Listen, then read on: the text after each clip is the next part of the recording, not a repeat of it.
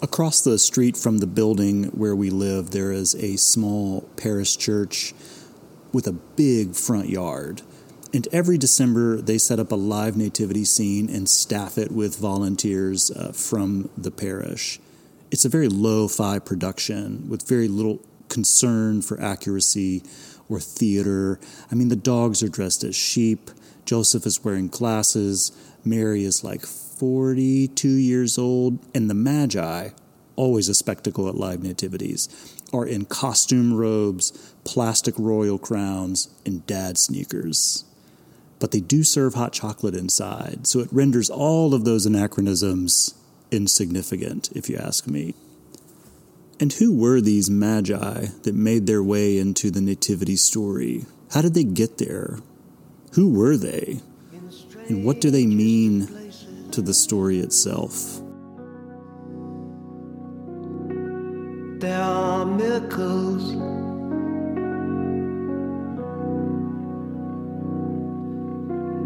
everywhere you go.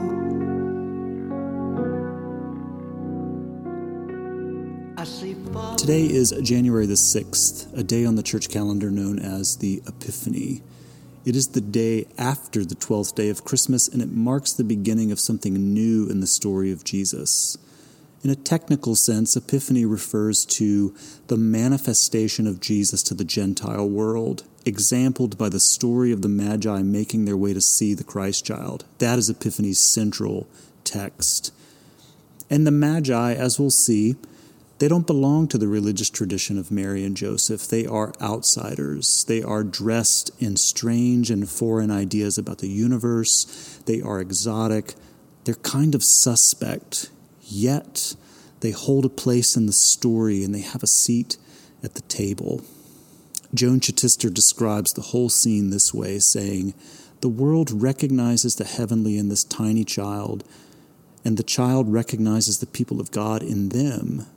This is not a Christian child only. This child belongs to the world."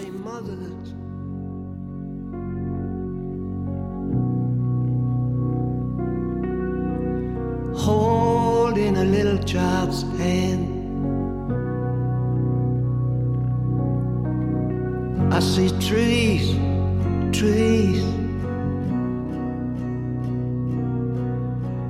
blowing in the wind. We hear about the Magi's story in the Gospel of Matthew. He writes, "Now after Jesus was born in Bethlehem of Judea in the days of Herod the king, behold, wise men from the east came to Jerusalem, saying, 'Where is he who has been born King of the Jews? For we saw his star when it rose and have come to worship him.'" Now, a couple of things. The Magi weren't kings.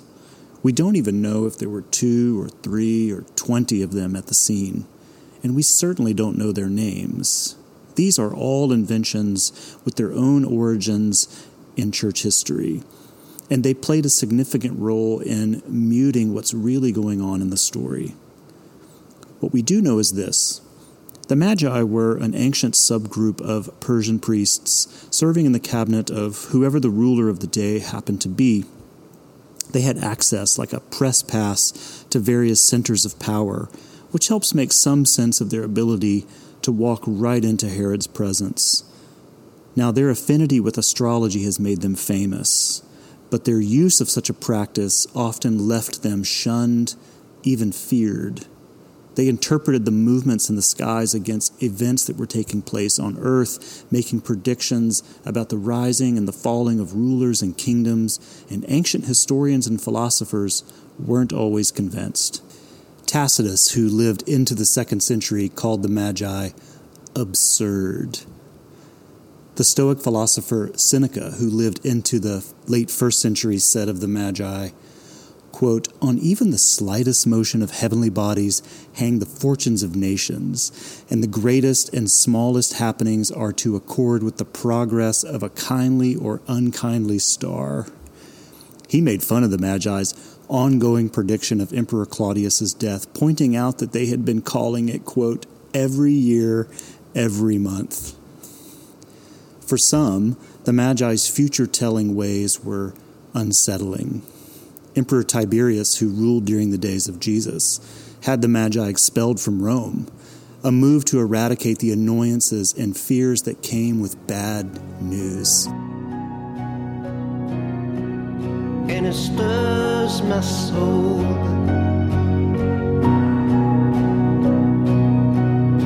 I see grandmas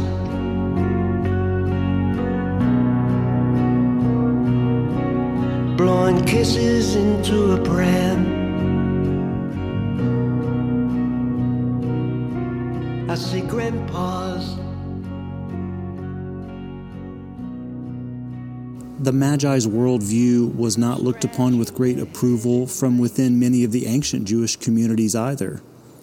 They were strange and off-centered as a people, with weird views of how the universe worked. And to see the stars as divine messengers was not something the Hebrew people involved themselves in all that much. The sun, the moon, the stars, they were all considered gods in the ancient world, each with its own proper name. In the Genesis 1 narrative, they're simply called lights. It's a humorous demotion of their cultural and religious significance. And yet, here we are. Here they are. Right here in the nativity scene, Matthew tells us of how something in the night skies caused these religious and cultural and national outsiders to caravan themselves to Bethlehem to see Jesus.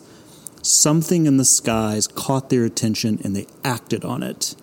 And most remarkably, Matthew retells the story not in a negative light, but in a positive light. Everyone sees the world through a certain window, a certain view of reality. The panes on the glass give framing to how we interpret the world around us and how we experience what we see during our days here on earth. And the windows are innumerable. We see and interpret the world around us through the windows of science, of philosophy, of religion, of atheism, of wellness, fear, control, politics, and too many more to mention. And the Magi themselves lived with a particular view of reality, and they gazed at the world through a certain window. In the story, God knocks on their window. It's that simple. It's also that scandalous. There's no correction of thinking or a call to change what they believed to be true about the world. God simply tapped on their windows saying, in their own cosmic language, I want to show you something. I imagine a group of local psychics turning up in my church building on Easter Sunday saying, we got a really strange reading in the cards, and it brought us here. And it stirs my soul like my old dad said.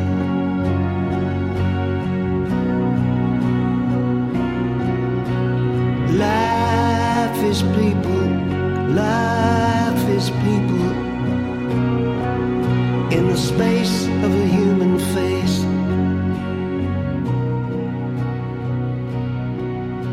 There's infinite variation. By the time Matthew's gospel account was written, the early Christian communities were becoming a kaleidoscope of people, a socially mixed bag of class and race and gender and political leanings. What started out as a solely Jewish movement soon became a more multi-layered testing ground for relationships across all sorts of societal dividing lines. As beautiful as that sounds on paper, it was not and is not an easy venture. I'm sure you can relate.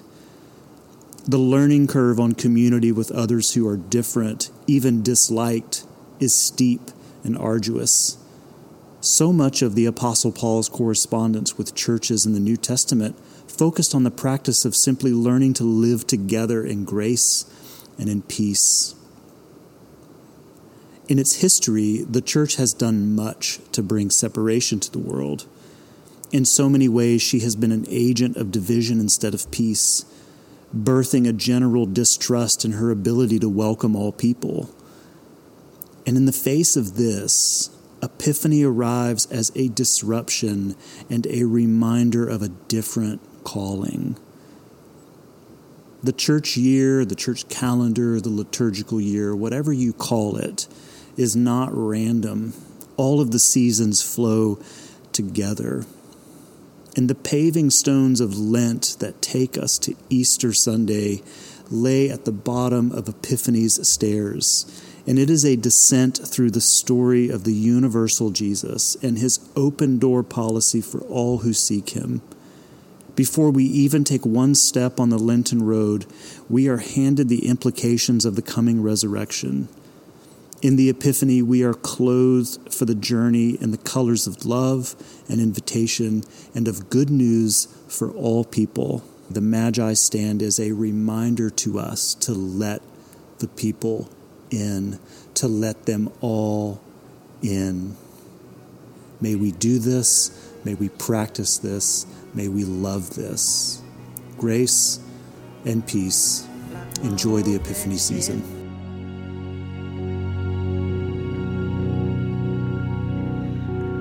Life is people, life is people, in space of a human face.